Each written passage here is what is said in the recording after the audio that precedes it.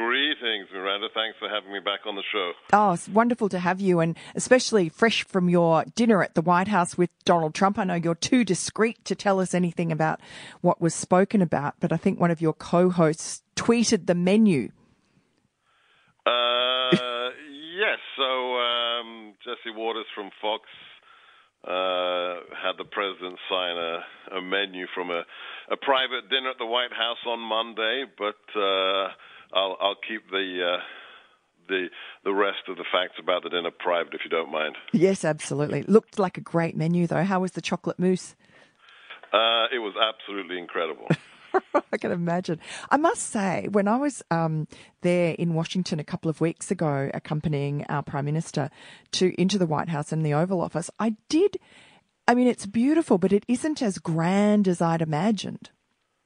Yeah, I mean, look, I tell people, especially when it comes to the West Wing, you need to forget everything you've ever seen in an American movie. I mean, especially that West Wing TV show. You know, they have Martin Sheen walk around the West Wing for an hour. The West Wing is 2 corridors. I mean, literally, it takes you less than 3 minutes to walk the whole of the West Wing, including the Oval Office. So, you know, there's reality and there's Hollywood, and the White House is a stunning building, but it's relatively prosaic in certain regards, and it's about doing business and, running the engines of state. Well, I know we were in the media, the press room, and that used to be... Which is small. It's tiny, and apparently it's built on top of a swimming pool that JFK used to love. Correct. There's a swimming pool underneath it that JFK used, but it was covered over, I think by Nixon, so you can't access the swimming pool anymore. But it's a relatively small room, and that's why it's all the more. There's every seat has the various corporations' names on it, and that's the big question. Where is your seat? And that's actually policed by the White House Correspondents' Own Association. So it's not even up to the White House who gets to sit where. How interesting. Now let's talk about North Korea. All the people who talked down Donald Trump, all the smarties, all the intelligentsia in foreign affairs around the world, and said he was going to start a nuclear war and that he was just being a buffoon. And look what's happened. Yeah, I told everybody, even if you voted for him and you're a supporter, just hold on to your horses, because you are. Even if you approved of him when you voted for him, you have no idea how successful he's going to be internationally, let alone domestically. And it's stunning. We're only in the 14th month of the administration. The economy is going gangbusters. We've got companies like Apple that have promised to bring literally hundreds of billions of dollars back into the country. Lowest unemployment for 18 years. Lowest unemployment for women in 17 years. Lowest unemployment for Hispanics and African Americans since record-keeping began. And then you add the foreign aspects, and it's not only has ISIS, the physical caliphate, been destroyed in less than half a year, we have a frozen conflict. Remember, there was no peace treaty in Korea in 1953. It was an armistice. It was it was locked in time, and that's 65 years ago. And now, with the recent announcements from South Korea, we have the first time ever that the dictatorship has said they're prepared to sit down with an sitting American president to negotiate on the denuclearization of the peninsula. So, and that's after a decade of nuclear missile tests, and no president, certainly not President Obama, was able to do anything about that with all their supposedly sophisticated diplomacy. Well, this goes back to Clinton. I mean, this goes back to Bill Clinton. The nuclearization of the North Korean peninsula is basically, you could put that at the doorstep of the Obama administration, Bush 1, Bush 2, and Clinton started it all with these systems of relief for North Korea. And it escalated to such a fever pitch last year that we had 3 ballistic launches over Japan, numerous illegal nuclear detonations of test warheads, and the mainstream media saying Donald Trump's going to bring us to war. And what do we have? On the contrary, we have potential peace talks. And the great irony of all of this, Miranda, is, and I tweeted this out, who has the Nobel Peace Prize? It's Obama. That's right. I mean, Giving the Middle East in flames, a resurgent militarizing China, North Korea launching missiles, and he gets Nobel Peace Prize. I mean, the irony couldn't be thicker if you tried. Well, he got it also before he barely had his feet under the desk. It was ridiculous. A preemptive Nobel.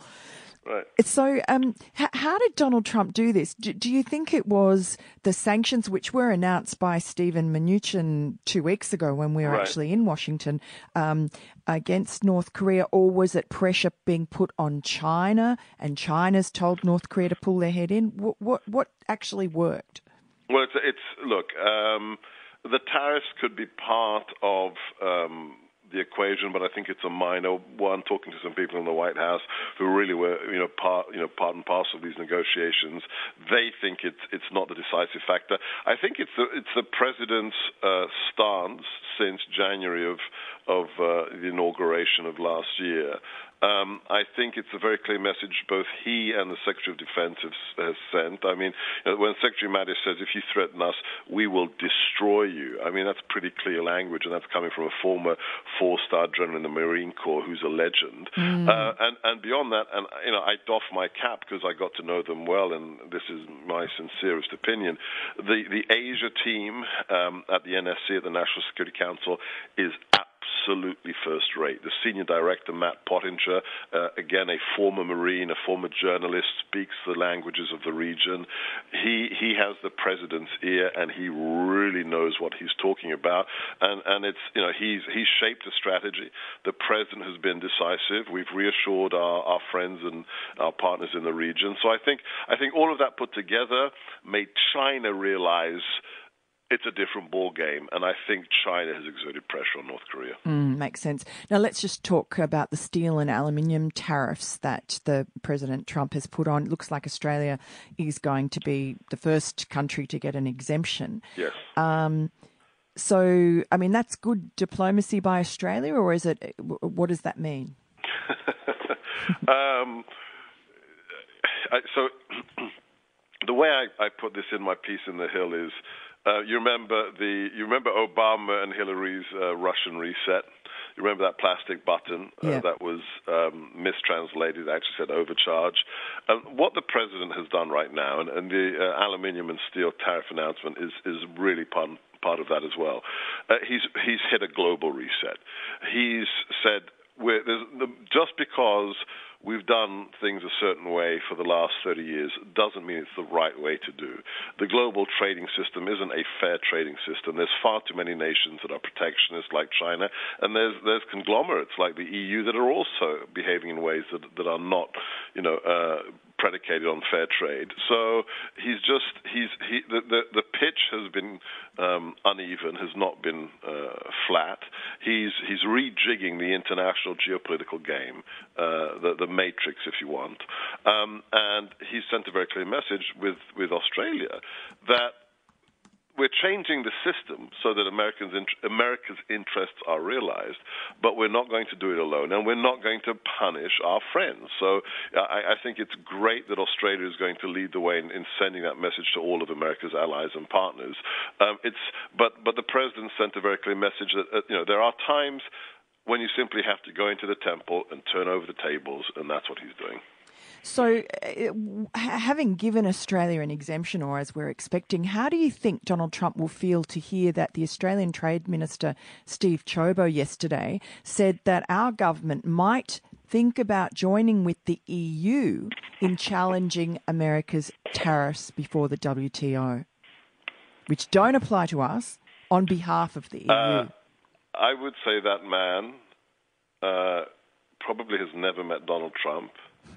And he probably should probably think about reassessing that statement with his colleagues in government, because you don't want to send that message to America. America will lead the way, but if we are trying to work with you in partnership with you, why would you send that message to us? Are you trying to bite the hand that's offered to you?